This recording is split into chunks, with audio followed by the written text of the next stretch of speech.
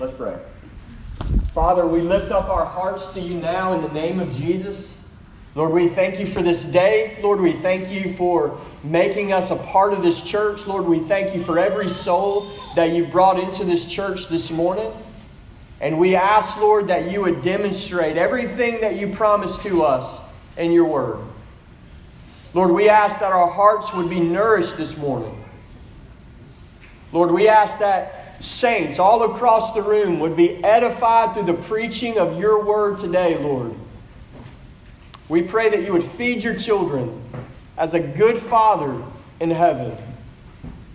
Lord, we pray that every soul would be made wise to salvation through faith in Jesus Christ today. Lord, we ask you to come. We ask you to dwell in our midst, Lord Jesus, by your Holy Spirit. You tell us that your words are spirit and they are life. Lord, we pray that you would teach us your ways today as your disciples. In Jesus' name we pray. Amen. All right, we're going to read God's word together in Matthew chapter 7, continuing on in the Sermon on the Mount. These are the words of Jesus that we're going to give our attention to this morning. Matthew chapter 7, beginning in verse 7, Jesus says this: "Ask and it will be given to you. Seek and you will find. Knock and it will be open to you. For everyone who asks receives, and the one who seeks finds, and to the one who knocks it will be opened. Or which one of you, if his son asks him for bread, will give him a stone?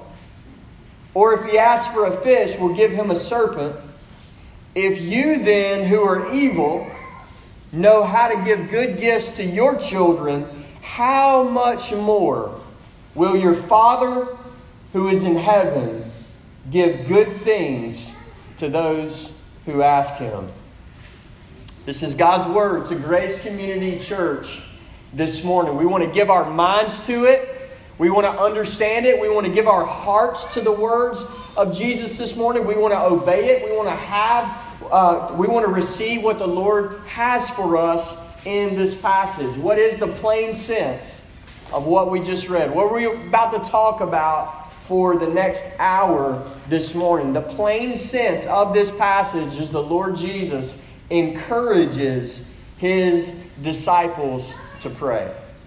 The Lord Jesus encourages his disciples to pray. And encouragement is the right word to describe this text. There is a commandment in verse 7. Jesus commands his disciples to ask, to seek, and to knock. To not ask, seek, and knock is sin. There's a commandment here. But it's surrounded by so many promises, so much assurance, and so much encouragement that it's almost hard to think of this passage as a commandment. And I'll give you some examples, maybe from the parenting world to help you understand this.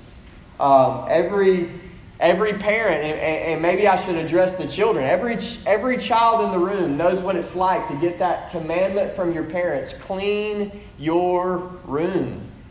Clean your bedroom up. You made a mess in here. You need to get this room clean. But I want you to think about another kind of commandment. I'm just thinking about my little girl. If I tell my little girl, Laurel, I want you to go to the freezer, and I want you to get 2 Reese's Peanut Butter Cup, one for you, one for Daddy. Did I just give her a commandment? And the answer is yes, but if that's all we say, it's like something is missing. Because everything she's hearing, you mean I get a peanut butter cup? You mean if I go do what you say, I get one for you, one for me? And there's something about the assurances and the promises and examples like this and commandments like this that they swallow up the hardness of the commandment. And that's what we're dealing with in this passage. Jesus does not just say ask, seek, and knock. He says ask and you're going to receive. Seek and you're going to find something. This is the difference in, us playing this little game as a church, on meeting somewhere in some field on Saturday, and a general saying, seek the treasure in this field. There might or might not be one here. Option number one. Option number two, there's $1 million buried in this field. Go seek it. And oh, by the way, here's a treasure map to tell you where it is. Is that a commandment? Yeah, both of them are commandments, but the second one's different, and we know it. And we know it. And a prayer is a duty, no doubt, but there's also a privilege to prayer. And one of the things that we're going to press into this morning is this idea that Jesus would have us to understand and to believe that prayer is not pointless. It's not a pointless, meaningless pursuit of nothing. Prayer is a means of receiving good gifts from our Father who is in heaven. And so these verses are a gift from the Lord Jesus Christ to His disciples. Not merely ask, seek, and knock, but ask and you will receive. Seek and you will find. Knock and it will be open to you this morning. And so the question that I want to put to you as we begin is, do you believe this stuff?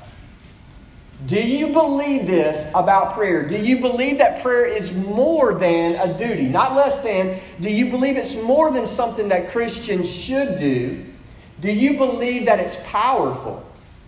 Do you believe that there's an efficacy in prayer, that prayer changes things? Do you believe that prayer is a means of grace, a means of receiving good gifts from the Father who is in heaven? And so that's where we're headed this morning. This passage is an encouragement from Jesus to His disciples that we should pray.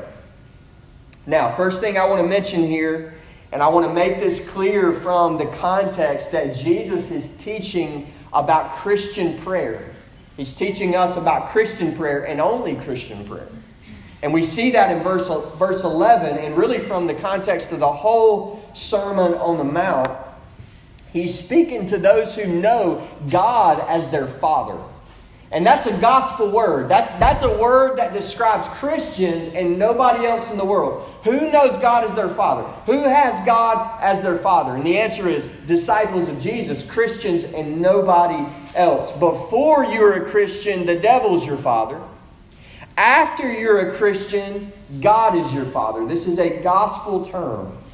And Jesus is teaching about Christian prayer. It would be a great mistake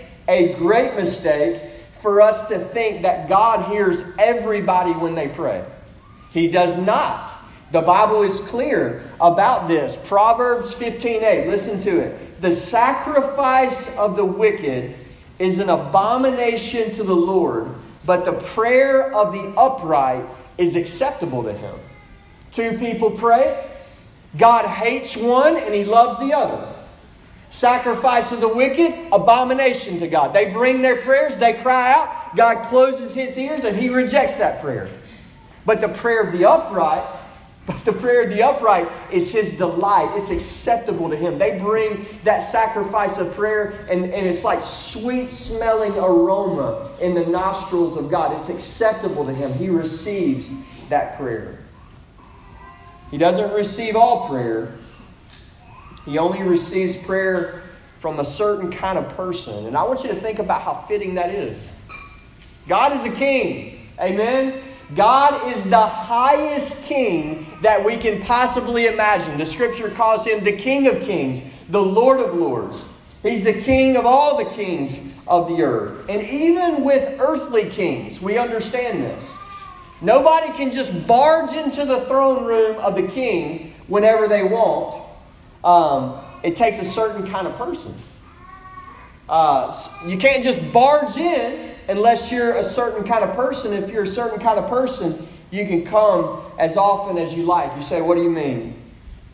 Tim Keller says this: the only person who dares to wake up the king at 3 a.m. for a glass of water is his child. Who can come as often as they want and whenever they like. It's one thing if you're an enemy of the king.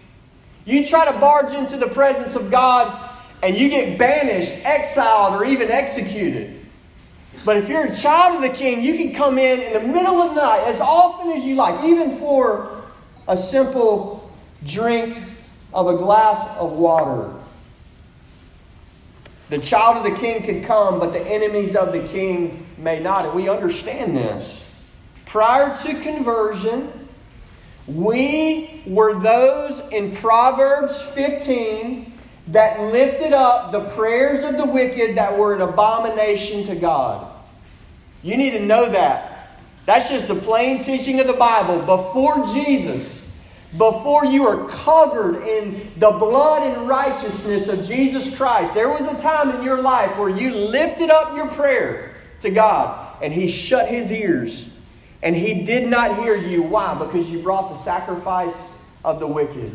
And it was an abomination to God. And maybe you can think about all those selfish prayers that you lifted up to God at one time in your life. God, get me out of this bind. God, please don't let the police find that thing in my trunk when they pull me over. God, please don't let her be pregnant. God, if you'll just get me out of this bind, I'll serve you for the rest of my life. Martin Luther prayed a prayer like this in the middle of a thunderstorm. He was caught in the middle of a thunderstorm as a lost man. Thought he was going to die. Lightning striking all around him. And he prays, Saint Anne, save me. The sacrifice of the wicked, chunking it up to God. And God closed His ears. Just like He did to every one of us prior to conversion. And listen, if you're here today and you are not a real Christian, this is how God views your prayers. The sacrifice of the wicked is an abomination to God. It is only the prayer of the upright that brings Him delight. It is only the prayer of the upright that is acceptable to Him. Ron mentioned this verse just a moment ago during the Lord's Prayer, that there's one mediator between God and man, the man Christ Jesus. Do you know why we pray in the name of Jesus? That's not just this little tagline that Christians say at the end of their prayers. What we mean when we say that is, Lord, we're coming before you now. And we're not coming in our own righteousness. You know why? Because we don't have any. We wrecked it all. We are rebels apart from grace. But we're coming this morning in the name of Jesus. We're coming on the basis of the mediator, the one mediator between God and man. We're coming on the basis of His righteousness, not our own. That's what in Jesus' name means. It's not something that Christians say at the end of their prayers or charismatics scream at the end of their prayers. It's getting up under our mediator. We're praying in Jesus' name. Prior to conversion, we brought the sacrifice of the wicked. After conversion, we bring the prayers of the upright that are pleasing to our Father in heaven. And I want you to understand this, brothers and sisters. Here's what I want you to see before we dig into this passage.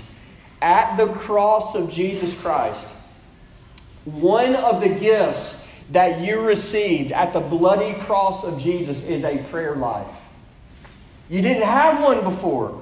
You called out and God didn't hear you. But there's something that happened on the cross of Jesus. Hebrews 10 calls it a new and a living way was open to us through His blood, through His body. You did not have access. You were barred away from God because of your sin. But Jesus came and He died.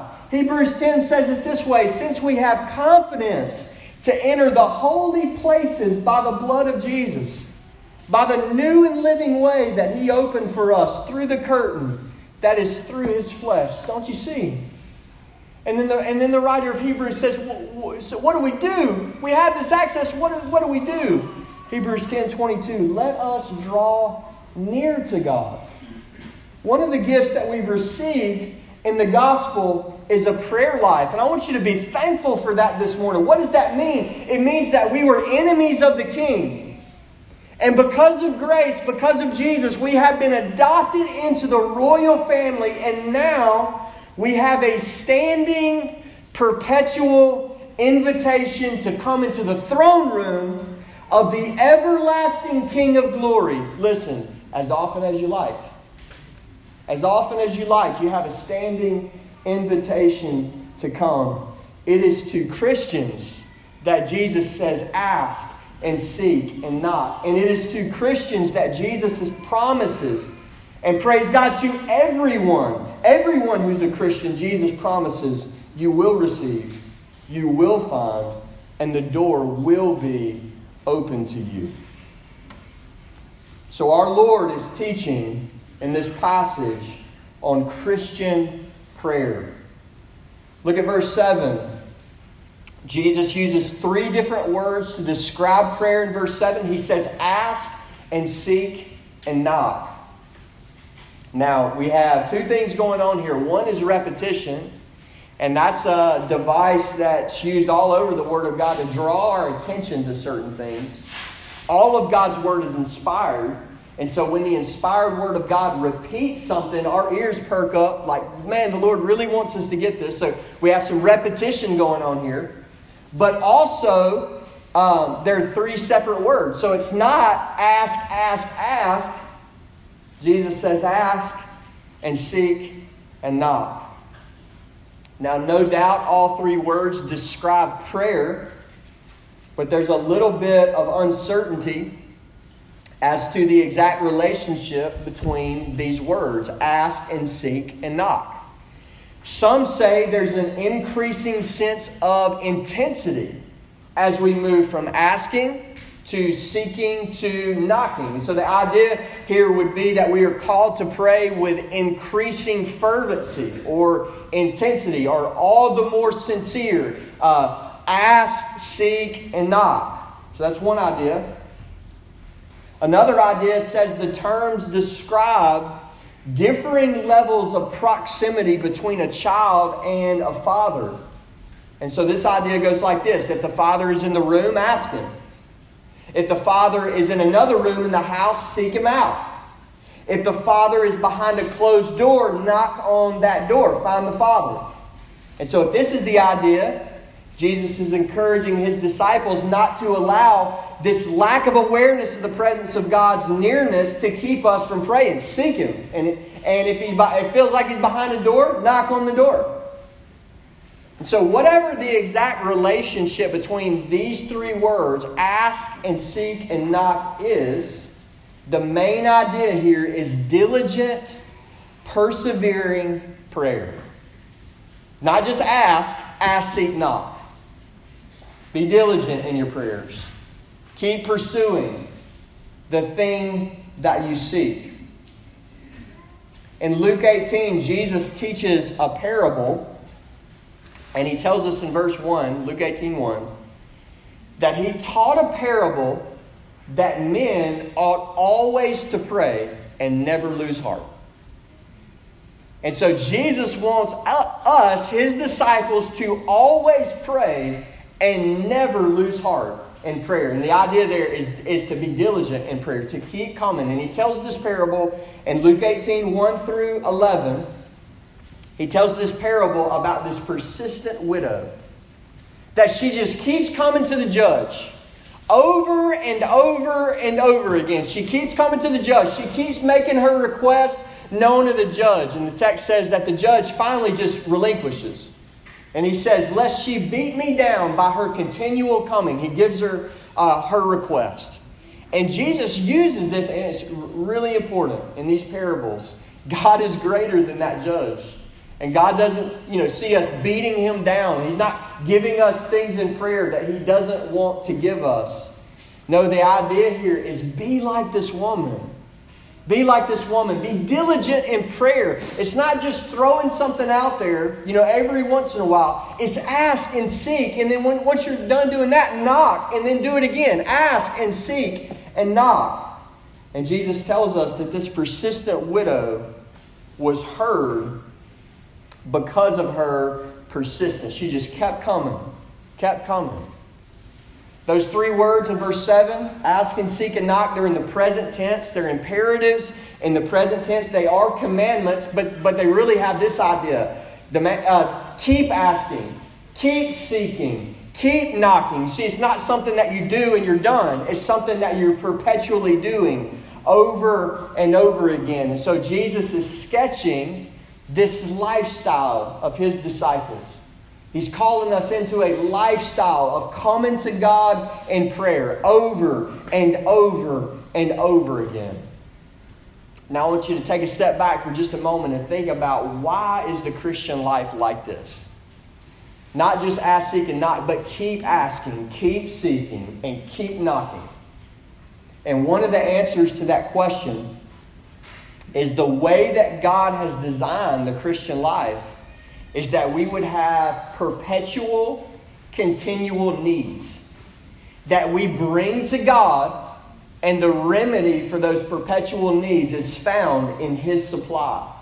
And this is how He designed the Christian life. Not that we would just have needs one time when we were 20 and never needs again, but that we would have perpetual needs that we need to bring before the Father. And on a perpetual basis, His supply remedies our need. Look back in Matthew chapter 6, verse 34. The last thing Jesus says in Matthew 6 is He says, sufficient for the day is its own trouble. And so this idea there is don't worry about tomorrow. Sufficient for the day is its own trouble. Bring the troubles of today before God in prayer. And what do I do tomorrow? Oh, okay, tomorrow I bring those troubles before God in prayer. There's a perpetual design to the Christian life. God doesn't just give us everything we need in answer to this one prayer. Maybe we prayed it at 30 and we don't have to pray again till we're 65. No, we must keep asking, keep seeking, keep knocking. Why? Because yesterday's answer to prayer was for yesterday. We need daily grace. We need daily power from God. There's a story told by Corrie ten Boom. She grew up, and one of the things that she said that she struggled with growing up, it's a wonderful burden to carry, by the way, for a young child, is she wondered if she would have the strength to die as a martyr for Christ if she was ever called to do so. So it's one of the things that she thought about as a young child. If God ever called me to be a martyr, would I deny Him? Would I have the strength to stand on that day? So she asked her daddy this question, and her dad gave her a wise answer. And he said this. He said, Corrie, when I send you, on the train from one city to the next, he said, do I give you the money for the train ride 3 weeks before you get on the train? And she said, no, Daddy. And she said, when do I give you the money? He said, when do I give you the money? And she said, right before we go to the ticket counter to board the train. And he used that as an analogy of this is how God supplies our need. This just-in-time mindset. It's not like we can take all the things we need for the next 40 years before God, get one mega dose of answer to prayer and not have to come again. No, we perpetually come. And God supplies our needs as we need them. And so we must keep asking, keep seeking, keep knocking. One of the other things I want to point out here, why would Jesus call us into this perpetual, diligent pursuit of God in prayer? And I want us to learn this. I want us to be fully convinced of this, that prayer is necessary. There's a necessity in prayer. It's not just like it's commanded, and it'd be really good if you did this. There's a sense in which prayer is necessary, and I want you to think about this. I want you to be convinced of it. There are gifts and strength and grace that you will not receive if you do not pray. That's what I mean by it's a necessary means for receiving certain kinds of gifts. And therefore we should ask and seek and knock. Not every gift works this way. Okay, I'll give you an example of this. Today on planet Earth, millions of people will receive gifts from God and never pray. There will be millions of people today on planet Earth that get physical food from God, whether they pray or not. And not only that, the sun's going to come up and shine on millions of people on planet Earth that never prayed a day in their life. God, let the sun come up tomorrow. And yet the sun's going to shine upon them. Our kind Heavenly Father is going to feed them with food that they need. And these are creation gifts, gifts of common grace, gifts that come to those who pray and to those who do not pray. But that's not everything that can be said. There's this other kind of gift. There's this other category, this other bucket of good things that the Father gives, and He does not give them to those who do not pray.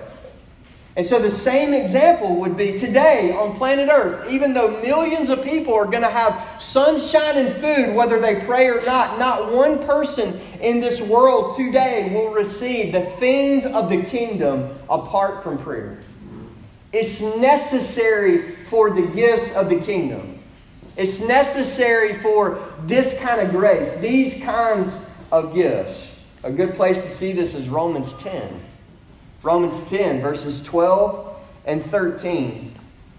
Verse 12 teaches us that the Lord, our God, bestows His riches on everyone. It highlights God's generosity. His nature is to bestow His riches on everybody. And then the very next phrase is, who call on Him. That everything, that generosity in God's nature is qualified by this phrase. Who call on Him. Listen to Romans 10 verse 12. Bestowing His riches on all who call on Him. For everyone who calls on the name of the Lord will be saved. So ask yourself two questions from Romans 10. Who gets the riches? Who gets God's riches?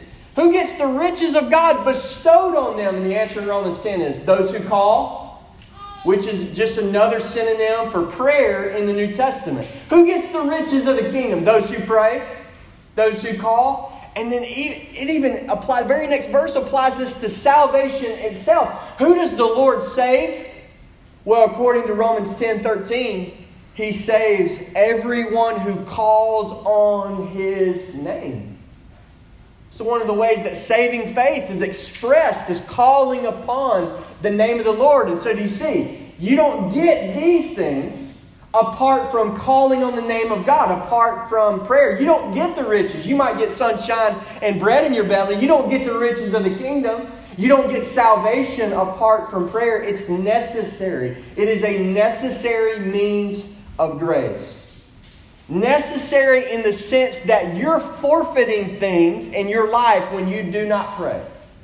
Necessary. James 4, chapter 2 says it this way. You do not have because you do not ask. It's not the only answer to the question of why you don't have. But one of the biblical answers to the question is you don't have these things because you're not asking for them. I want you to feel that this morning. There are certain things that you need that are good for you, that your Father desires to give to you, that you will not have if you do not ask. And not just ask once, but asking, seeking, knocking, diligently pursuing God in prayer. Jesus is teaching here that if you want to receive, you have to keep on asking. I'll mention this quickly. Wrong views of the sovereignty of God tend to make us too passive. And one of the places besides evangelism that you see this showing up is passive in prayer. You ever met a hyper-Calvinist? You ever heard of that term? Hyper-Calvinism? These distorted views of the sovereignty of God that leave us in this passive place where we can't square it with commandments like this in Scripture. This whatever is what will be attitude.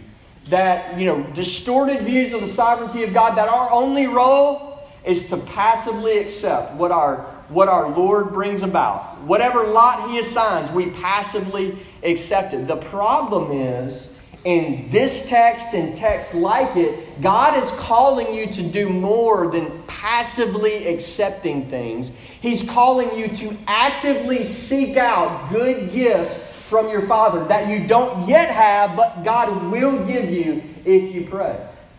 It's one of the ways to smoke out hyper Calvinism. Jesus wants us to strive with God in prayer like Jacob wrestled with the angel in the book of Genesis. To lay hold of God in prayer, to come and to keep coming.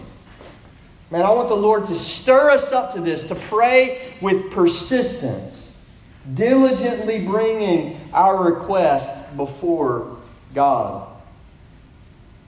In verses 7 and 8, not only do we have the commandment repeated 3 times, the promise or the assurance or the encouragement, it's actually given to us 6 times in 2 verses.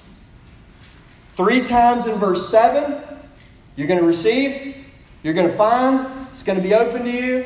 And just in case you didn't hear, let's do it again in verse 8. You're going to receive, you're going to find, and it's going to be open to you. 6 encouragements in 2 verses. This is high octane assurance, assurance in concentrated form. In other words, Jesus really, really wants you to get this. That if you seek, you're going to find. If you ask, you're going to receive. And just in case, He knows how it works. I'm telling you, Jesus knows how it works. That you sit back in the back of church and you think, yeah, I believe that some Christians ask and they receive. Some Christians seek and they find. And that was true for George Mueller and Charles Spurgeon and maybe a few pastors I know. And so he says this in verse 8. No, this works with everyone. Look at verse 8. Everyone who asks receives. Isn't that encouraging? Everybody. Not just super Christians, but everybody in the kingdom. This is how the kingdom works. If you're in the kingdom, you ask, you receive. If you're in the kingdom, you seek and you find. If you're a kingdom citizen, you knock and the door is open to you. It's a universal law in the kingdom of God. And Jesus would have us to believe it. It's like the repetition of the assurances is meant to pound against our unbelief that would keep us from praying. Meant to pound against it. Ask yourself this question. What could possibly motivate you to pray more than an absolute confidence that you're going to be heard by the God of heaven and earth? What could motivate you more than that?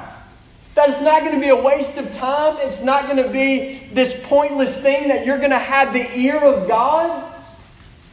And this is what Jesus does in verse 7 and 8. The imperative, the command to ask and seek and knock is grounded in the assurance of receiving and finding and having the door open to us. Now, we'll come back to that as we finish. It is important to qualify what Jesus is not saying with these promises of assurance. They're not meant to be taken out of context. We are to pray for what is good, not for what is evil. So this is not just a blank check that you ask for whatever you want and God will do it for you. Okay?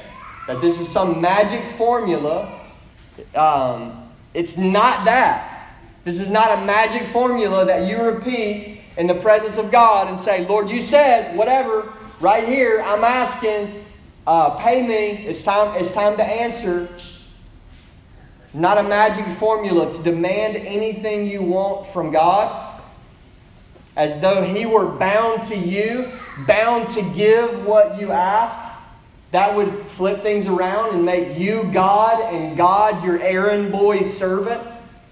No way is Jesus teaching that in this passage because that's blasphemy. It's not a blank check to ask for whatever you want. These things that we ask for in verses 7 and 8 are qualified by the context. What do we ask for? Well, the Bible actually teaches us. And if we get this right, what are the things that we could ask for? Then the promise of assurance of receiving them follows.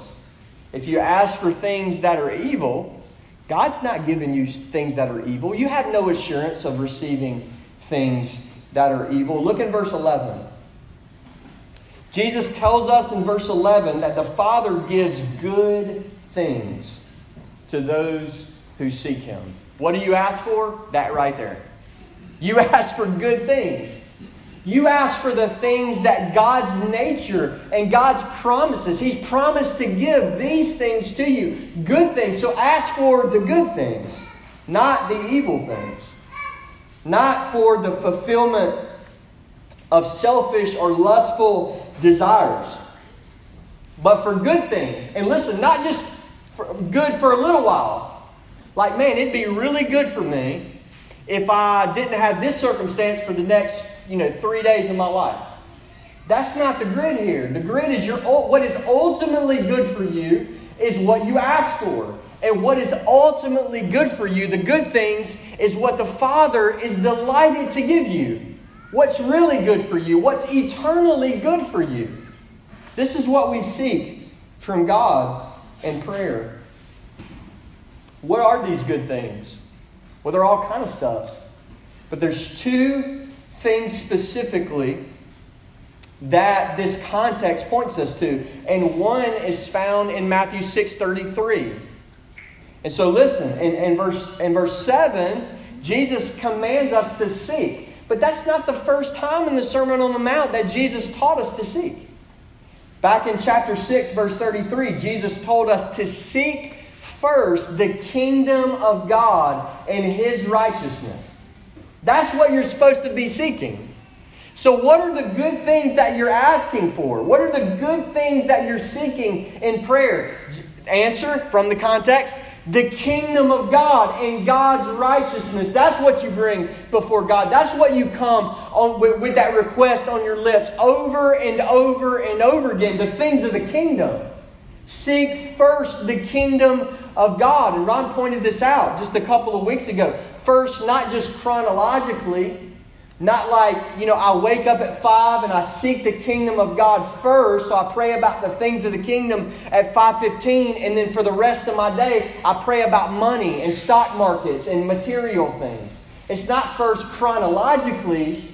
It's first in priority. It's the thing that we're obsessed with. The thing that's on our lips over and over. That's what we should ask for in prayer. And that's the promise. That's what we can be fully assured that we will receive.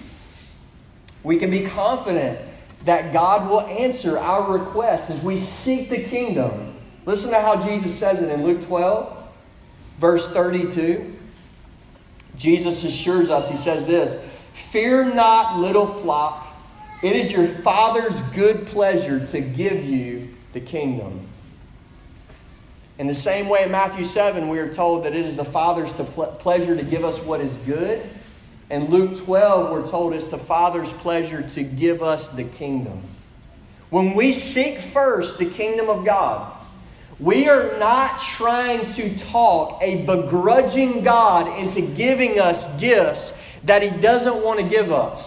It is His pleasure. It is the good pleasure of our Father in heaven to give us the kingdom, to bestow the kingdom upon us. I want you to think about one more thing from the context. In verse 12 starts with the word "so." So the very next passage. And there's a summary statement in Matthew 7:12 that summarizes the whole ethical portion of the Sermon on the Mount, which happens to be about right in the middle of chapter 5, where Jesus starts unpacking the righteousness that is demanded in the kingdom of God. Well, you go through the rest of chapter 5, all of chapter 6, all through our passage this morning. You get to 7:12, and there's this big summary statement where He summarizes the whole thing. And right before that summary statement, Jesus tells us to ask and seek and knock. Why would that commandment be here? Why would it be the last thing that Jesus says in this ethical section? Think about what's going on here. The Lord Jesus has laid out the righteous standard of the kingdom of God. And if we're seeing this rightly, like Matthew 5:3, like those who are poor in spirit, we got nothing in the tank morally. We are bankrupt in spirit before God. That means it's not like you're driving home and the gas light comes on and says, put some gas in the tank. You're going to run out of gas. It's not like that. The needle is bottomed out. There's nothing in the tank. We have no righteousness apart from Jesus Christ. We have nothing good in us apart from grace. And so that's who we are apart from Jesus. And then boom, the righteous standards of the kingdom are laid out over and over and over and over again. Matthew 5 and Matthew 6 and Matthew 7. How are we supposed to respond to that? How are we supposed to respond? How would Jesus have us to respond to that? He sends us for power to our God. That's the placement in the Sermon on the Mount. Ask and seek and knock for what? For good things. What are good things? The Holy Spirit. Power to obey God. We need power from another world. We need the gracious power of our Father in heaven. We need the power of the kingdom of God to obey the standards of the kingdom of God. And so one of the things, the good things that we ask for in prayer and keep coming and keep asking is the Holy Spirit of God. And in the parallel passage in Luke's Gospel, that's exactly what he tells us to ask for. So in the parallel passage, the wording is exactly the same as Matthew 7 through 11, except good things in Luke's Gospel is changed to the Holy Spirit. I'll read it to you. Luke 11, verse 13 says this. If you then, who are evil, know how to give good gifts to your children, how much more will the Heavenly Father give the Holy Spirit to those who ask Him? What are we supposed to be seeking?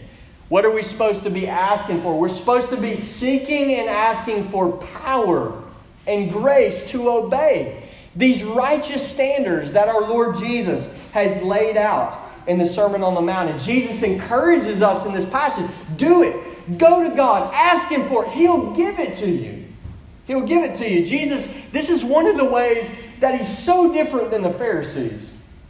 In Luke 23, we're told that the Pharisees just load down their disciples with standards and duties. And the Bible says that they won't lift a finger to help them. Jesus is not like that. Jesus lays out the righteous standards of the kingdom. And then He says, hey, by the way, go get power. And everyone who seeks power to obey in the kingdom of God, every single one of you will receive. No one will be denied. Last thing here, the last section deals with our unbelief towards the true nature of the Father. And I would submit to you that these last three verses, 9, 10, and 11, get to the heart of this passage. And I would even say it in this way. What this passage is most fundamentally about, what's most fundamentally at stake is not your prayer life, but what kind of father you think God to be. And I would say it that way for this reason. If you know God rightly, your prayer life is soon to follow. Your prayer life reflects what kind of father you think God to be. And Jesus knows this. So Jesus, in verses 9, 10, and 11, He tells you who your Father is. He tells you what kind of God Father is. Verse 9 through 11, the goodness of the Father is illustrated for us. And Jesus does this by drawing a comparison between an earthly father and our Father in heaven. And He asks two questions. One in verse 9, one in verse 10, and they both get to the same idea. First question is this. Jesus looks at a group of men and He says, which one of you, if a son asks for bread, will give him a stone? Second question, which one of you, if your son asks for a fish, will give him a snake? So I want you to understand the question. Bread and fish. This is a typical Galilean meal. So what Jesus has in mind is a hungry child. Asking for bread, asking for fish. And who does that hungry child go to? He goes to his dad. Perfectly natural, perfectly normal. Understand the illustration. In this culture, flat pieces of bread and round stones look like each other. And we know that. Remember Jesus' temptation. Back in Matthew 4, the devil said, turn these stones into bread. Okay? So understand the illustration. For a child to receive a stone, a hungry child asking for bread to receive a stone is like trickery. It's like this cruel, trick. It looks like bread, but it actually does him no good. It's like this, practical joke taken to this cruel degree that you would give a hungry child what looks like bread but can't help him at all. Jesus says, which one of you would do that? Nobody raises their hand. Second example, a child asks for fish and instead the father gives them a snake. And the idea here is a poisonous snake, something that is harmful to you. Okay, so this is not like some of the boys in the church, catching snakes, handling snakes. That's all fine and good till you say, hand me the rattlesnake. Okay? It's a whole other world. The idea here is a hungry child seeks a meal from the father, and the father hands them something that is harmful, something that could kill them. Jesus says, raise your hand if you would do that. Again, nobody raises their hand. And so Jesus makes an argument here from lesser to greater. I do want to say this. This is a rhetorical question that Jesus assumes that nobody in his audience would be that cruel to their child, or at least they wouldn't raise their hand and admit they're being that cruel to their child. The assumed answer to these questions is nobody would do this, but I do want to mention it's not like it works in every single situation. Okay? There is a such thing as a deadbeat dad. That's a real category. There is a such thing as a father who would abuse their son, whether verbally or physically abuse their son. There are fathers in this world who are filled with such cruelty and hatred that they would do what Jesus asked if any of these fathers would do. And that's not in Jesus' view here. Okay? He's speaking generally and typically. It is true that some children knock on the door of their father and their father says, get away from me, get out of here, I don't want you around me. That's a real category. If that's your experience of an earthly father, this is not what Jesus has in mind. His argument from lesser to greater is those who would not intentionally do harm to their children. But because of common grace, Jesus can make this argument. His statement is generally and typically true. And it's especially true in this ancient Near Eastern culture that Jesus is speaking to. And so the lesser part of the argument is this, for the most part, generally, typically, fathers, who by the way, Jesus calls evil in this text. Generally and typically, fathers give good gifts to their children. That's the first part of the argument. Sidebar for just a second. Jesus just called us evil in this passage. Jesus just said, you who are evil. He's talking to disciples. This is a reminder to us of our nature apart from grace. Who are we? Ephesians 2.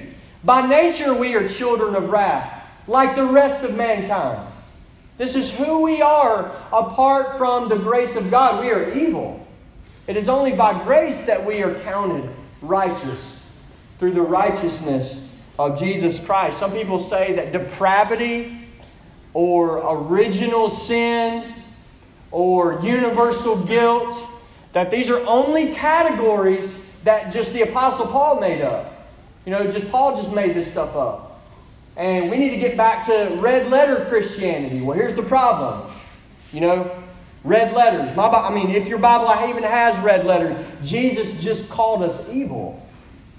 And so, instead of Paul making it up, The reality is Paul got his doctrine from who? He got his doctrine of depravity from Jesus. Jesus calls us evil apart from the grace of God.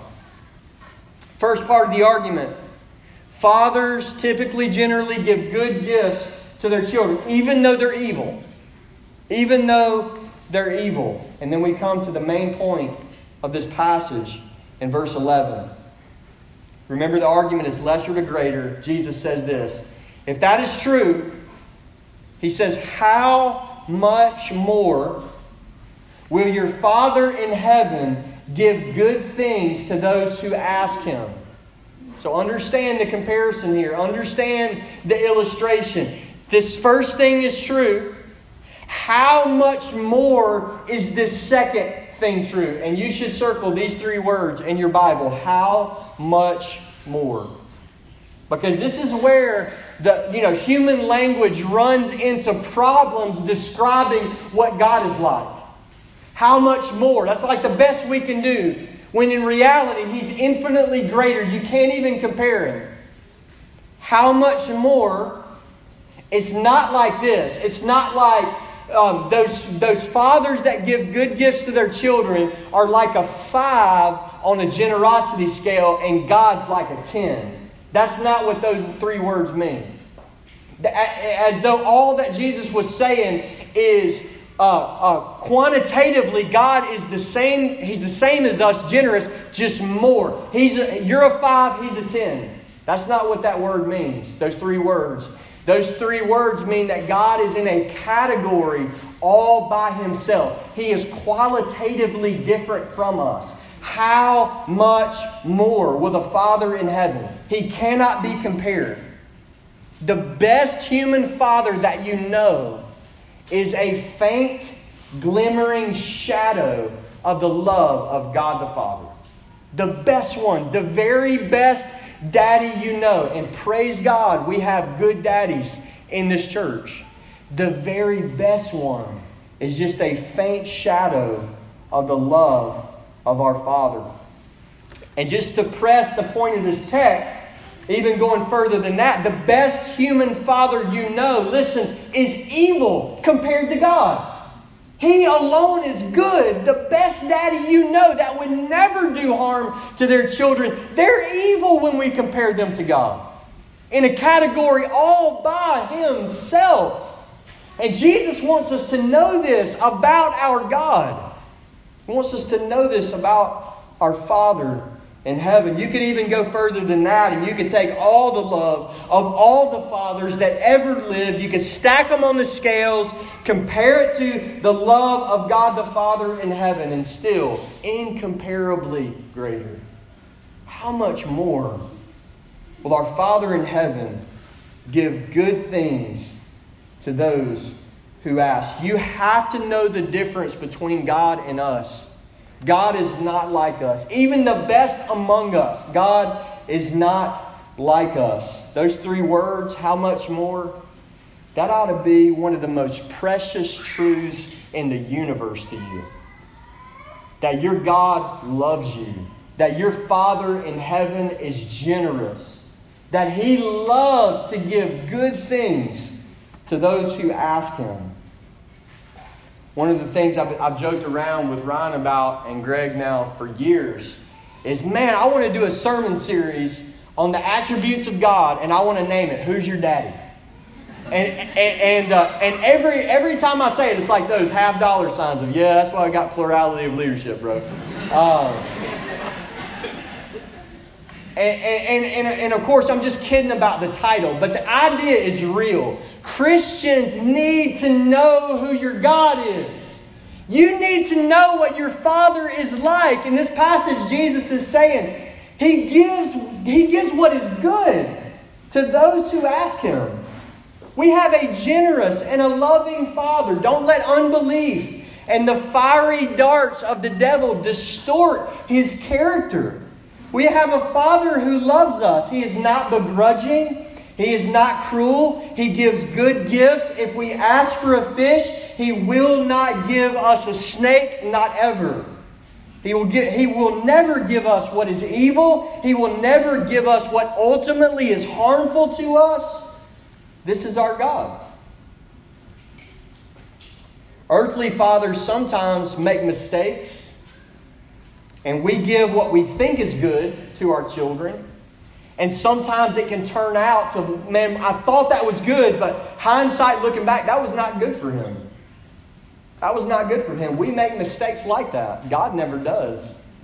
He gives what is good, and He never makes mistakes. And one of the things that we can trust our Father for is that He corrects our prayers. We have all asked for what we thought was good, but in hindsight, God didn't give it to us, and in hindsight, it would have been harmful to us. Every one of us have done this. In the language of this passage, you could say this: we have all asked for stones that we thought were bread. We have all asked for snakes that we thought were fish. And what did our loving Heavenly Father do? He said no. And He gave us what is good, what is truly good. We're not always aware of what is ultimately good for us, but He always knows. And it's a comfort to us as His children, as we come to Him in prayer, that He knows how to give what is good far better than we know how to ask. He's more committed to this than we are.